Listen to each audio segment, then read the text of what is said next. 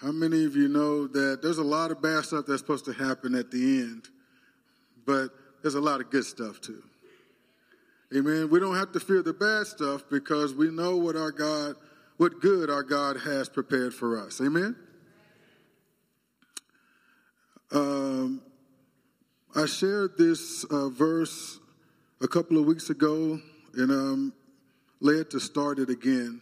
John chapter 14, starting at verse 1. Jesus is talking to his disciples. He's informed them that he's not going to be around much longer. And obviously that doesn't sit well with them. They're a bit disturbed. They're upset. They're troubled. And Jesus speaks into that. He says, "Let not your hearts be troubled.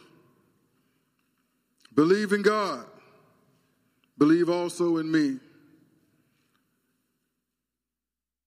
A lot of times that's just the crux of the matter, isn't it? You know, Stephen and Andrea, what they just went through, circumstances make it hard. Circumstances are troubling. Circumstances can be problematic. And sometimes it just comes down to believing in God and believing also in Jesus. Sometimes you have no reason to look at the circumstances and find peace, but then you remember who God is. And you remember your Lord and Savior and what he's capable of. And somehow peace can come upon you in the midst of the storm. Amen?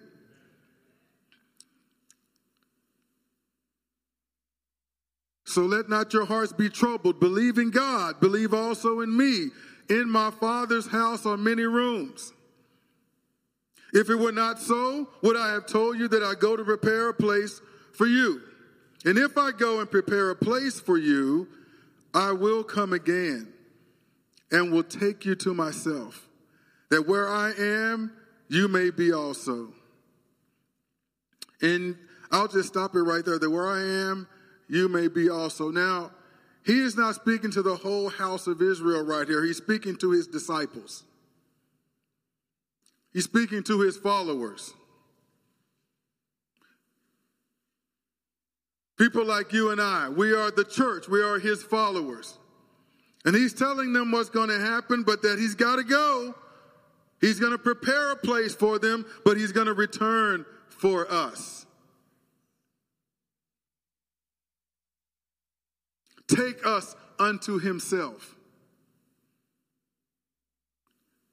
This isn't necessarily, I think when we talk about the second coming of Christ, we talk about end times, we're going to have to learn to discern and separate out references to the rapture from his second coming.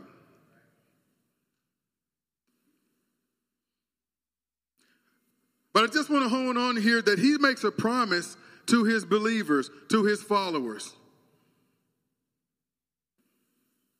I got to go and prepare a place for you.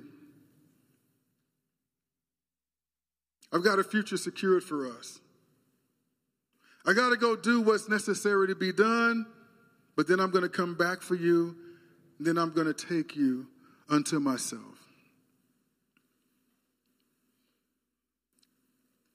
And I believe the Apostle Paul gives a little more detailed account of Jesus' promise to return for his followers. In 1 Thessalonians, let's go there. Those of you who have your Bibles, 1 Thessalonians chapter 4.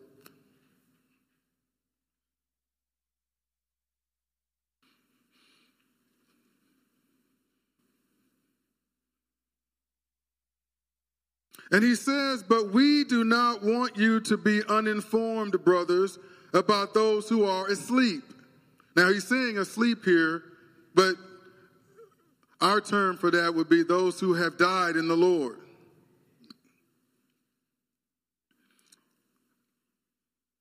Remember, before I go on, if we hearken back to what I just read in John chapter 14, the promise of Jesus is hanging out there. All of his followers are aware of the fact that he has said that he's going to go and prepare a place. He told him he was going to die. He was going to have to suffer for the sins of the world. There was no other way for it to be done. He's going to have to leave, but that he would return. And so I read last week in Acts where he showed himself, proving that he had resurrected to his disciples, and then he left on a cloud to go into heaven and sit on the right hand of the Father. The promise is still hanging out there, but he's going to return for us. People are hoping in that. His followers, they're probably wondering, when? He didn't give them a time. He didn't give them a date. They're just ever hoping that it's going to happen. And many of them probably are expecting it to happen in their lifetimes. You know how we are, human nature. After time passed, we go from all pious and full of faith and everything to start getting a little grumpy. Start getting a little worried. Where is he? Why hasn't he come yet? What's he waiting on? Is this thing going to happen?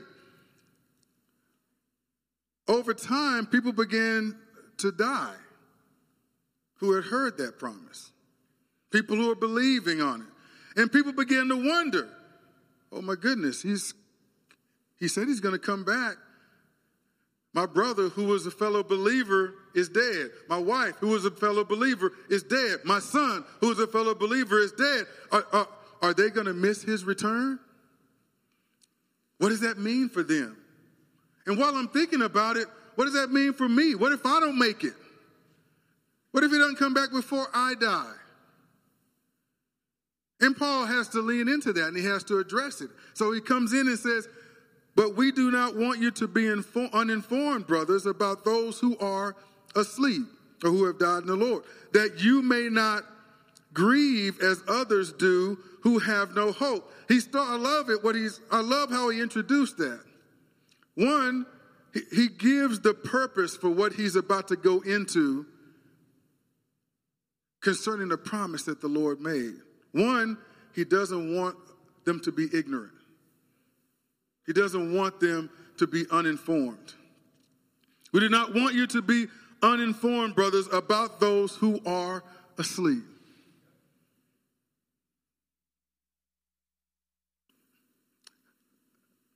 And he doesn't even finish the sentence before he gives us his second reason.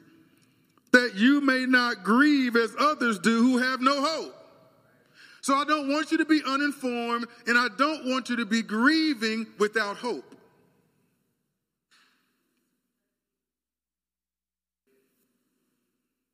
He's got some heavy reasons for doing this.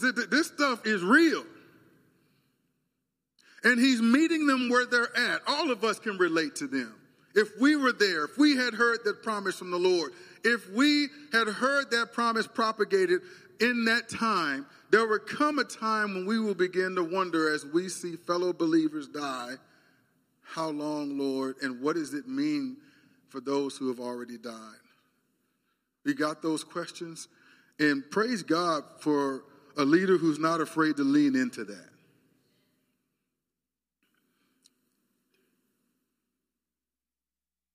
But he wants them to be informed, and he wants them to grieve with hope. How many of you know there is a difference between grieving with hope and grieving with no hope?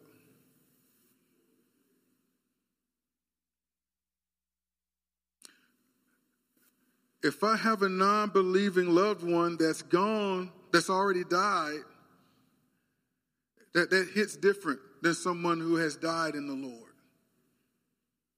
Because I know I'll see them again, and I know we shall ever be with the Lord forever. But the loved one who has died apart from God is going to be separated from him forever. And that hits hard.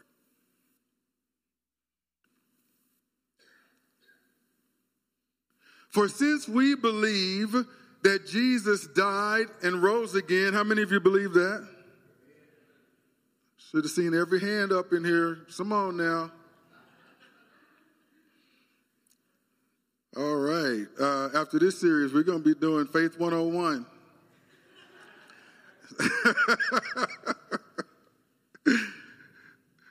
But for since we believe that Jesus died and rose again, even so through Jesus, God will bring with him those who have fallen asleep.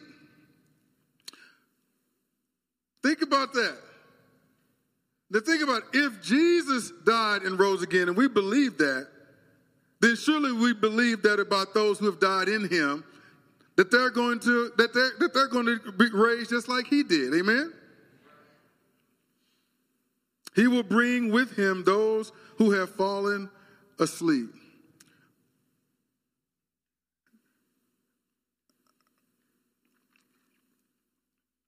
I'm not going to finish that passage yet. I'm going to finish the message with the rest of that passage. Because it's too good, and I just feel led to wrap that up.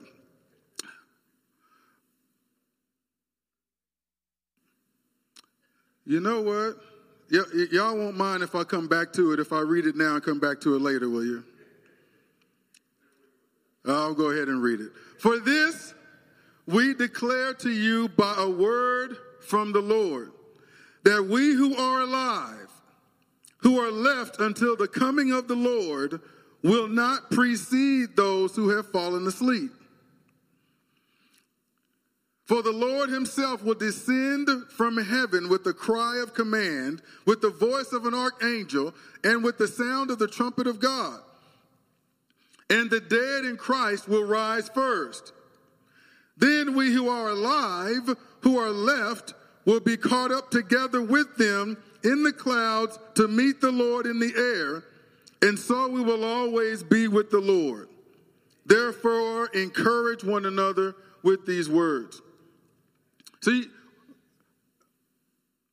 I'll cover this probably next week or in the coming couple of weeks, but you can tell this is not the second coming of Christ here, because when the second coming of Christ happens, the whole world is going to see it. And he's actually going to come down to earth. In this one, we're meeting him in the air. So this isn't the second coming that we read about in other passages. This is between him and the church. Everybody is not going to experience this. Everybody's not going to see this happen. It's going to happen, and I'm getting a little ahead of myself, but in a twinkling of an eye.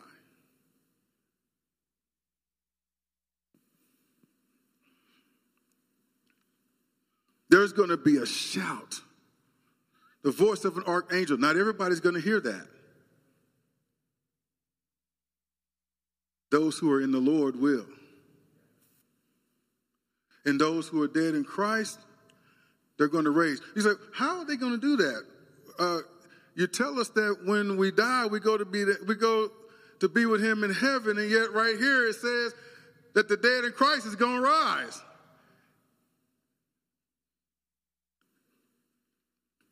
I started to mess with y'all and say, I don't know. But we're created in the image of God. We are a triune being in the image of a triune God.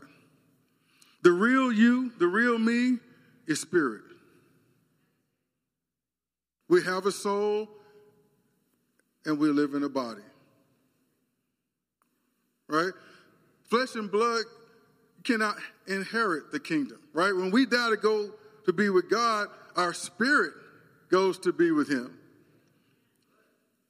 The thing that housed us is buried or cremated or whatever you choose to do, right? But there's going to come a time when the Lord returns, when he calls us up to be with him, we will get glorified bodies.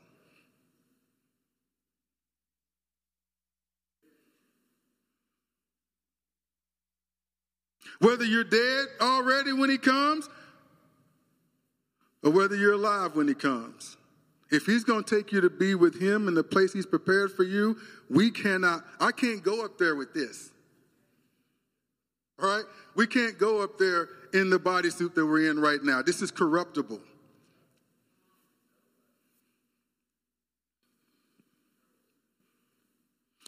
So there's not really the conflict that it appears that it is, when you understand how we've been created and you understand that we couldn't in our current form go up to heaven, but when those of us who die in the Lord, the real us is going up there. And when Jesus comes and we hear that trumpet and we meet him in the air, the dead in Christ, the real them is going to come with him, and then they're going to get a new body. I hope it's we who are alive when he comes, but I can't guarantee that. I'm just going to speak it as if that's going to be the case. If he came today, those of us who are alive when he comes will be transformed into our new bodies. And it says you're not going to precede the dead in Christ first. They're going to go up first. Then we're going to follow them up. We're going to be like him, and so shall we ever be with him. Amen?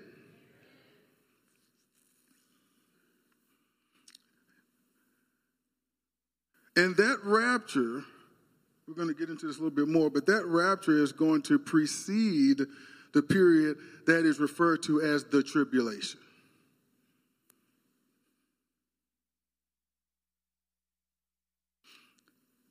That's not this week's message, so we're going to leave that alone right now. Let's go to 1 Corinthians 15, verse 50. It contains some of the data, some of the information that I've already referenced in this passage. It says, I tell you this, brothers, flesh and blood cannot inherit the kingdom of God, nor does the perishable inherit the imperishable. Behold, I tell you a mystery. We shall not all sleep, but we shall all be changed in a moment, in the twinkling of an eye, at the last trumpet. For the trumpet will sound, and the dead will be raised imperishable.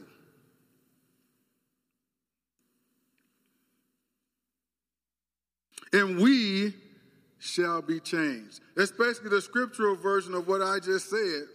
All right?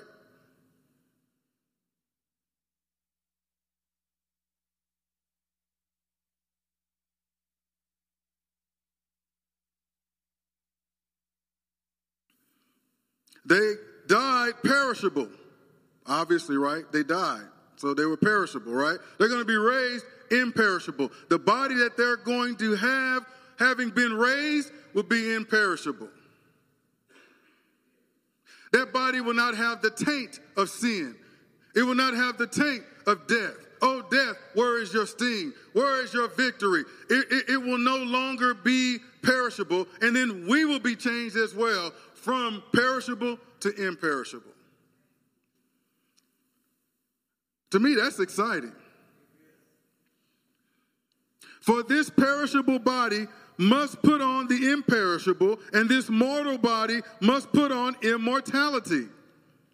When the perishable puts on the imperishable, and the mortal puts on immortality, then shall come to pass the saying that is written, death is swallowed up in victory. O death, where is your victory? See, we haven't gotten into the fullness of that yet.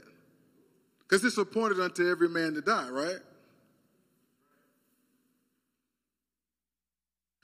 Praise God, Christ paid the ultimate price for our sins. He's our Redeemer. He's redeemed us from the curse of the law. But these bodies are perishable. These bodies cannot inherit the kingdom. So death is a must. Are you hearing me? But death is not finality. It is not the final step. Right? It's necessary for the metamorphosis.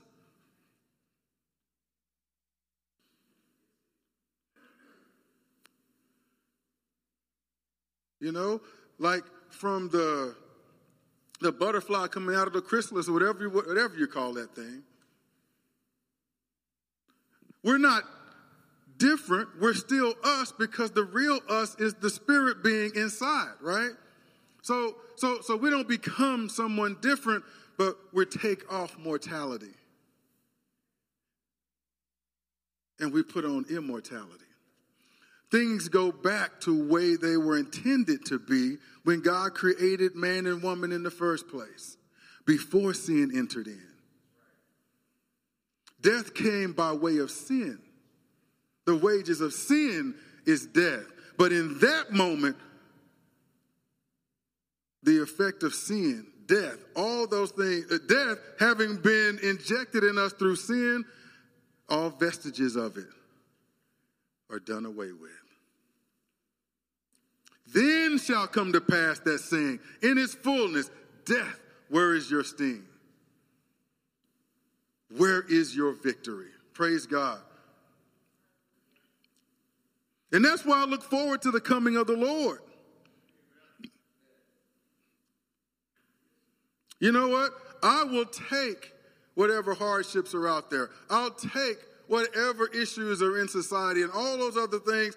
If we have to endure what we have to go through, what we've been having to go through in these past years or so, so be it.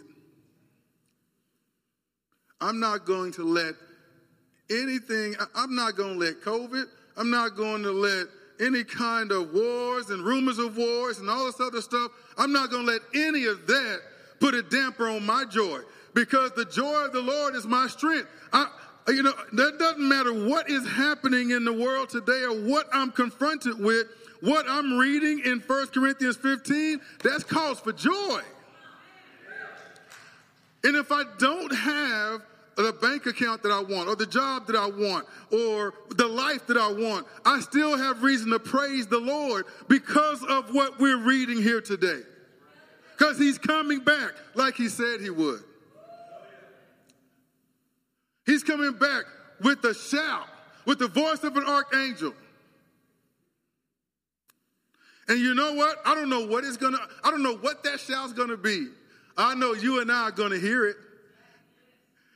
And we're going to be compelled. It's not going to be a choice. When it happens, we're just going to be caught up. Like a tractor beam. We're just going to be caught up. And he's going to suck us up to him, and we're going to be transformed. As it's happening, mortality is going to fall off. Immortality is going to be put on, and we're going to be with our Lord. And when that happens, we don't got to worry about cancers. We don't got to worry about life expectancies. We don't have to worry about crime and all manner of sins. We don't have to worry about that, because all will be made as it was intended to be before sin entered in. Amen? And there's not a thing Satan or anybody else can do about it.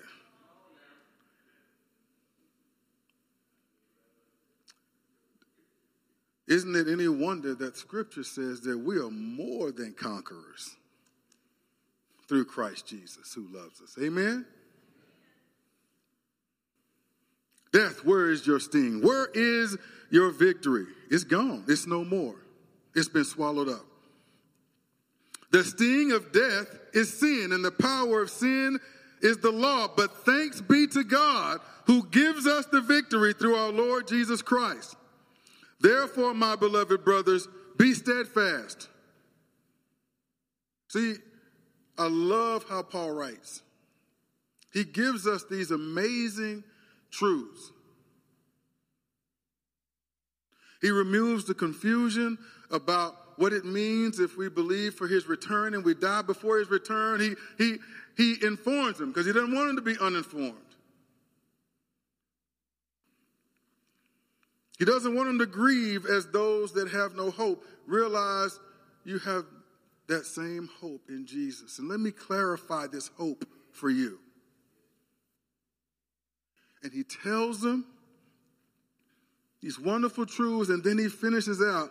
Now, having told you that in that moment, every believer is going to be caught up those who died in the Lord, those who are alive when he comes, and we're going to go from perishable to imperishable, from mortal to immortal. We're going to be like him. Right? And he takes our heads into heaven. And then he says, now that I've taken your head into heaven, so you see the kingdom truth. Now I want you to take your knowledge of that kingdom truth and apply it to your earthly circumstance. As he says, therefore, everybody say therefore. So he says, therefore, my beloved brothers, be steadfast. See, you don't have to freak out with all that's going on there. Be steadfast. No matter what's going on out there, it doesn't change this. Be steadfast, immovable, always abounding in the work of the Lord, knowing that in the Lord your labor is not in vain. See, we can stay focused on the work of the Lord without being overly anxious about the circumstances that surround us. Because there's not a circumstance in this world that can change the fact that Jesus is coming back. He's coming to get us. He's going to take us to the place that he's prepared for us.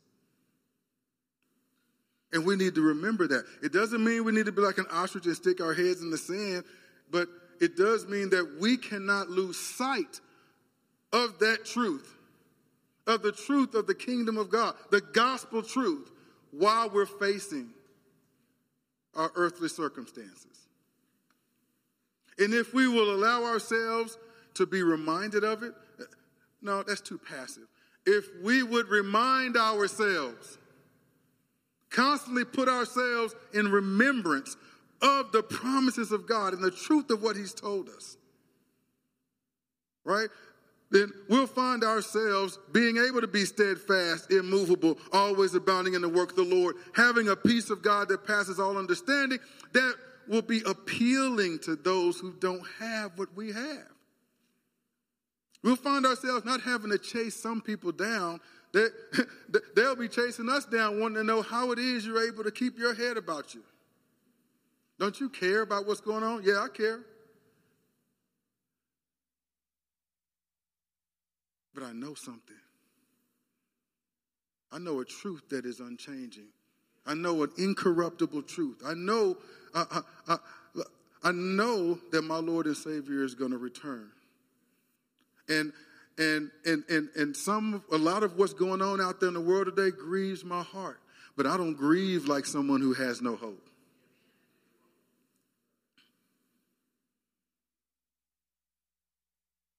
It can become an opportunity to introduce someone to Christ who is our hope. Are you hearing me?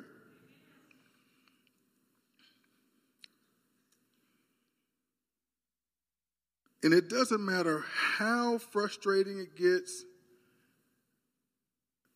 how many times somebody out there, some voice in the wilderness of today's society tells you that everything is going to,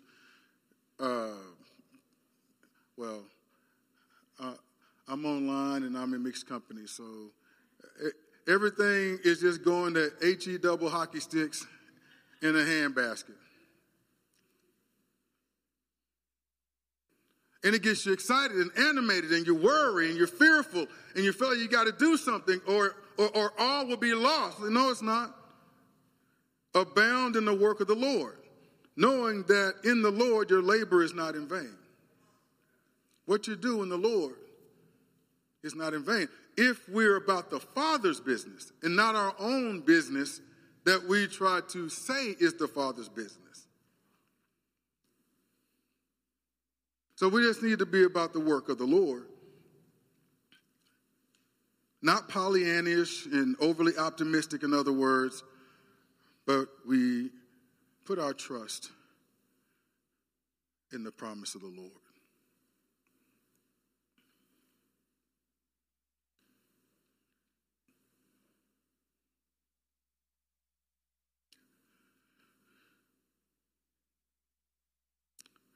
1 Thessalonians chapter 1, I want to read verses 8 to 10. And I'll go back up to the top and then we'll finish out. For not only has the word of the Lord sounded forth from you in Macedonia and Achaia, but your faith in God has gone forth everywhere, so that we need not say anything. For they themselves report concerning us the kind of reception we had among you, and how you turned to God from idols to serve the living and true God, and to wait for his Son from heaven, whom he raised from the dead, Jesus, who delivers us from the wrath to come. So he's writing to people who had once worshiped idols. And he's talking about their conversion, how they turned to God from idols to serve the living and true God. And he says they also turned to waiting for his Son from heaven. Just like he told his disciples in John 14, I got to go, but I'm coming back for you. I'm not going to leave you orphans. I'm coming back for you. Y'all are mine. If nobody else wants you, I want you. Right? I'm coming back for you. Jesus said it. Paul reinforces it to Gentiles. Because of the word that's been preached to them, they have faith in the coming of the Lord. He will be coming for them. They too will be caught up in the air with him.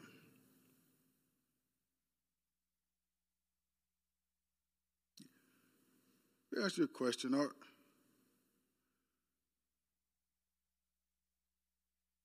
Are you waiting for the Lord to return?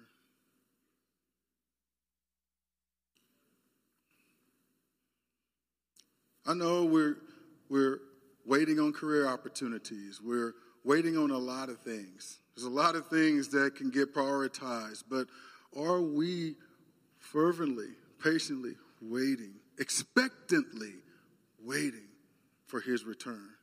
Is his return on the forefront of our mind?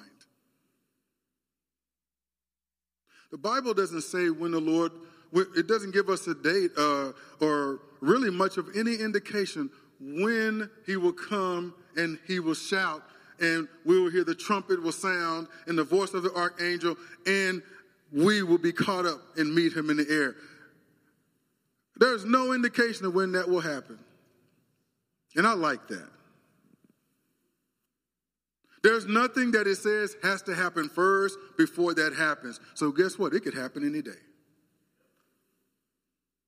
Are we walking with God as though he can call us up any day?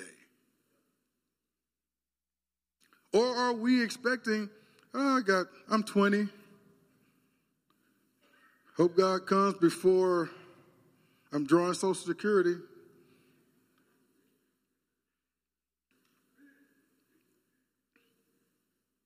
No, when we do that, sometimes it puts us in a state of almost apathy where we're not urgently going about his business. But if the Lord of the house, if the master of the house can come any day, right? If all of us thought, if I could go into scripture and convince you that Jesus is supposed to come at 6 o'clock today. No, that Jesus is supposed to come at 11:30 a.m. Right? What would your mindset be in that moment? Expecting Jesus to make the call. Right? Just think about that. How many of us as kids, when our parents, those of us who were latchkey kids at one point, when mama said certain chores had to be done by the time she got home from work, and she got home at 5:30, What wasn't done at 5 o'clock, there was an urgency at 5 o'clock to get whatever wasn't done, done. Because when the master of the house comes home, right, you better not be sitting there playing, what was it back then, Atari. You better not be sitting there playing Atari with chores undone. So because there is an expectation, and you can't sit around apathetic because you know there's consequences if your chores aren't done, right? Right? Likewise, when Jesus' return happens, he doesn't want us just to sit idly by and just wait for it to happen. He has given us instruction as to what he wants us to do. And he wants us to be about the Father's business. Diligently so, vigilantly so. Be about the Father's business. With an attitude of, I'm just going to keep doing God's will until he makes the call. I don't know when he's going to come. It could come today. He could come tomorrow. He could come next week. I don't want to be a slacker when he finally makes the call. Right? And so I think our mindset needs to be on that. It's like, Lord, we need to live this day by day by day. Lord, if you come today, praise the Lord. I'll be with you sooner rather than later. But if you come tomorrow, I'm going to be ready. If you come next week, I'm going to be ready. If you come next month, I'm going to be ready. I don't care. However long it takes you, I'm going to live my life as though today might be the day. And if the day wasn't the day, I'm going to lay my head down and wake up tomorrow as though tomorrow might be the day. The benefit of that is that I think it will ignite an urgency in us to continually be about the Lord's business. We don't want to be like the half of the 10 virgins, the ones who lit their lamps and the ones who didn't have enough oil for their lamps. They missed. They didn't make preparations.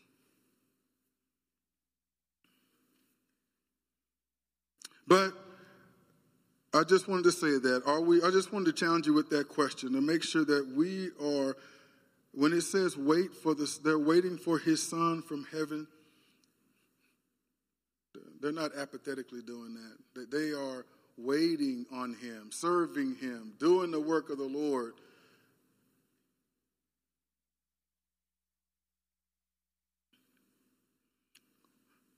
With an urgency, not knowing the day that he will come. Today might be the day. You might not know the Lord today. Today might be your day.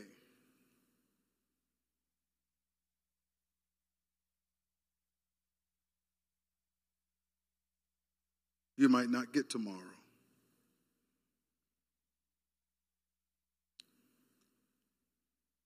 Today needs to be your day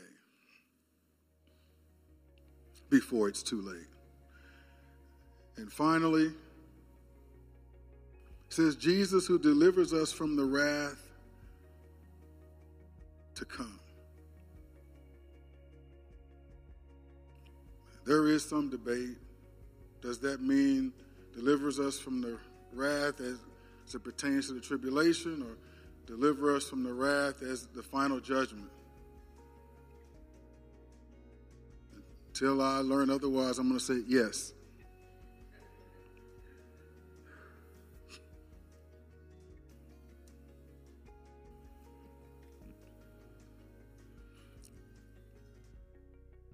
I have vacillated on this over the years. But there is a rapture that's coming. Some believe it'll come in the middle of the tribulation. Some post, some who. It can blow your mind.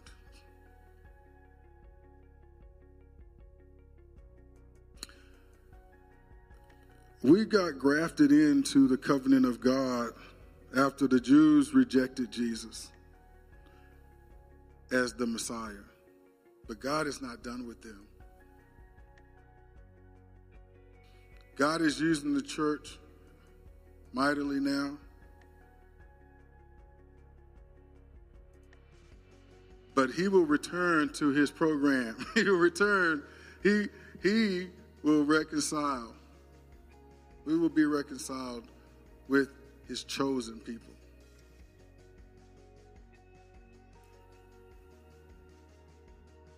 A lot of the end times and tribulation scriptures and everything, you see everything centered around Israel, around the Jews being the 144 witnesses and all those things. You don't really see mention of the church. I believe that's because of what we're talking about here today. Jesus is going to come. He's going to call us up. And I'm not saying necessarily that we should celebrate that others are going to go through the tribulation and we're not. But I can just preach the word as best I can in the understanding that God has given me. But that those of us who have decided to follow Jesus, that tribulation is not for us. The great tribulation is not for us. And we should be excited about that. We should rejoice in that. Well, thank you, Lord. You're saving us from the wrath to come. And we'll be cheering on our brothers and sisters as they endure a horrible time. But let's not only focus on, when we get into the great tribulation and all that stuff, let's not lose sight of the fact that people will be redeemed out of that. People will be restored to God before it's too late for anyone to be reconciled to God. And so, as hard as it's going to be to see and read what's going on, it is the mercy of God that these things are happening that will cause people to reassess their paradigm. And it's designed to drive people out of their apathy, out of their delusion, to make them come face to face with reality and humble themselves and at least give ear to the gospel. And so that, to me, that's the mercy of God. Because if he didn't really want them to be restored or redeemed, he wouldn't even bother with the tribulation. He'd just take everybody out and great white throne judgment could happen today. But that's not his heart.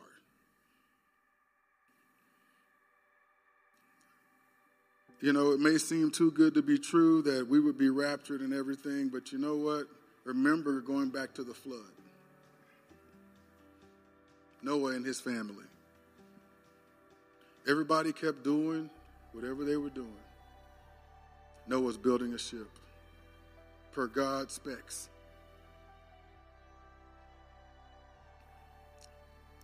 No, nothing like it had ever been built before. He didn't even know what he was building or what he was building it for. He was just obeying what God told him to do.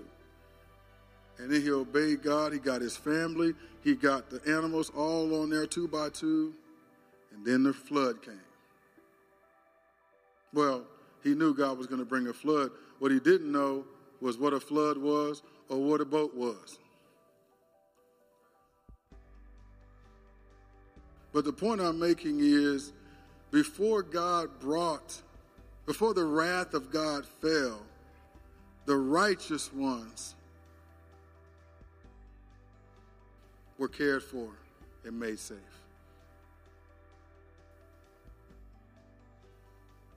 The wrath of God is coming. But thanks be to Jesus, that's not something we'll have to worry about. Are you hearing me? And if you don't know Jesus today, that's not something you have to worry about.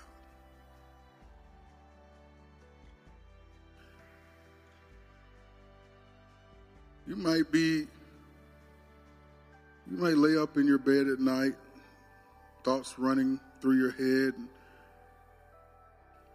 different concerns swimming through your mind, and among those is death. How long do I have? How's it going to happen? What happens after death? I'm afraid to even think about it. You know, you don't have to be afraid of death. The sting of it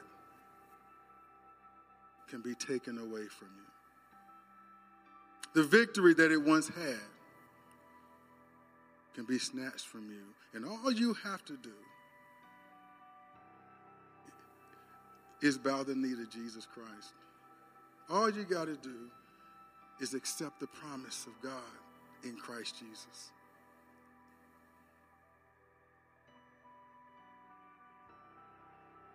The one who died for you, who paid the penalty of your sin for you, the one who has become your righteousness, who after having suffered, bled, and died in the body was raised again,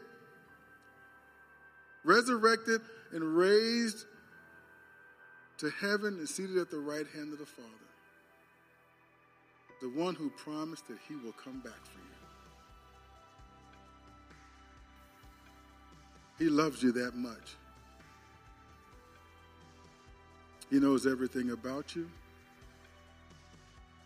And he loves you despite your worst attributes and your worst mistakes.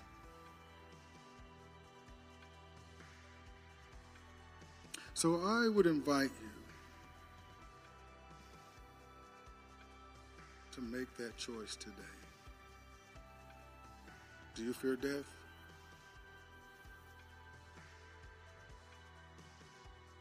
Is it stinging you? Is it reigning victorious in your mind and in your conscience?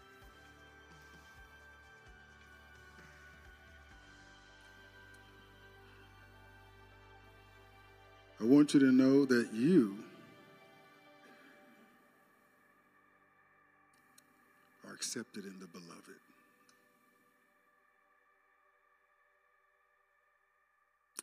Hallelujah. Just keep playing the music back there. And if there's anyone who is convicted in your heart, either give your life to the Lord Jesus, or you found that you have wandered, strayed a bit. You just want to you want to reaffirm your relationship with the Lord and get back in right standing with him. I want to challenge you to just come on up. Don't care about any watching eyes, anything else. Just, it's only about you and Jesus. The one who gave himself for you. He died for you when you were still a sinner.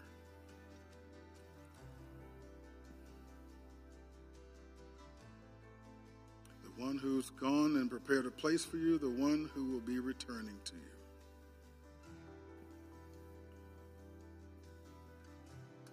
Thank you, Father God. Hallelujah.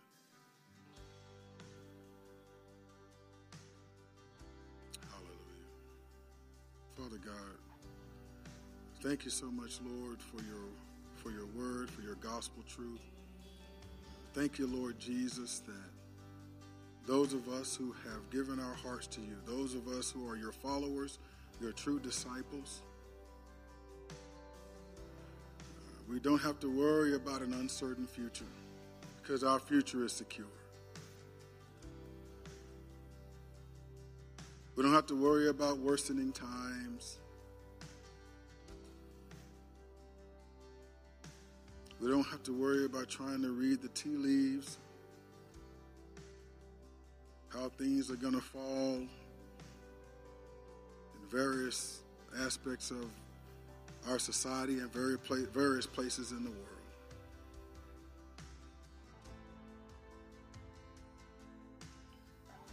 Because we have a promise.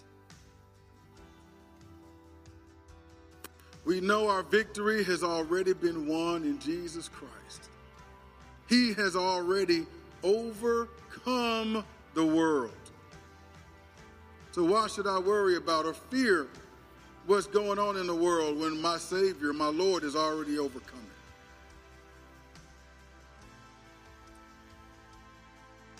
it? And Lord, heaven and earth will pass away, but your word will last forever.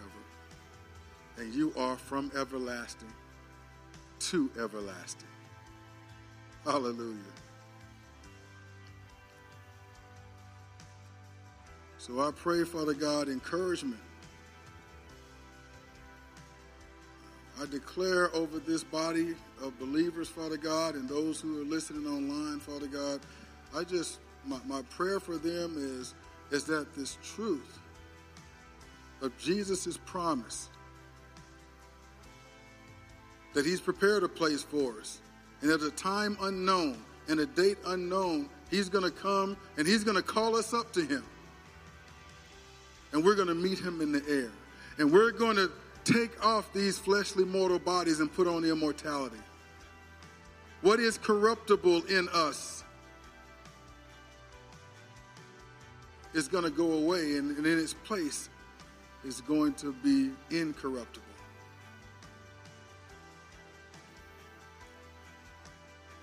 And we'll be ever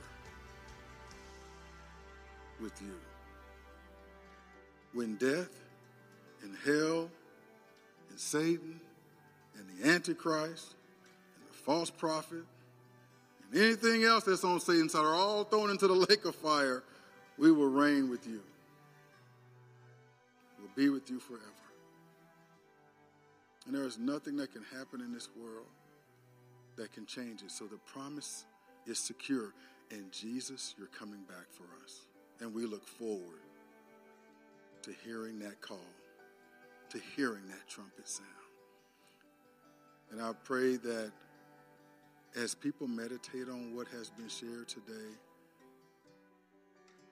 that they're able to be, as Paul said in 1 Corinthians, steadfast, immovable, abounding in the work of the Lord, knowing that their labor is not in vain.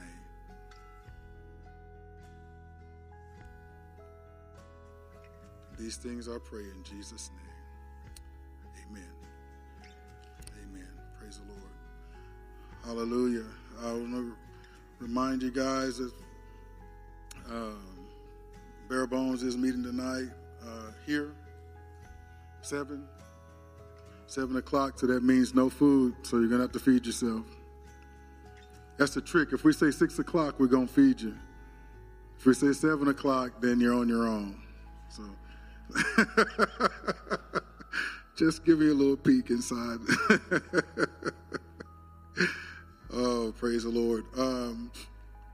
And I wish you guys a wonderful holiday weekend. Much barbecue, and if you don't like barbecue, whatever it is that you like, I like barbecue. Lord bless you and keep you.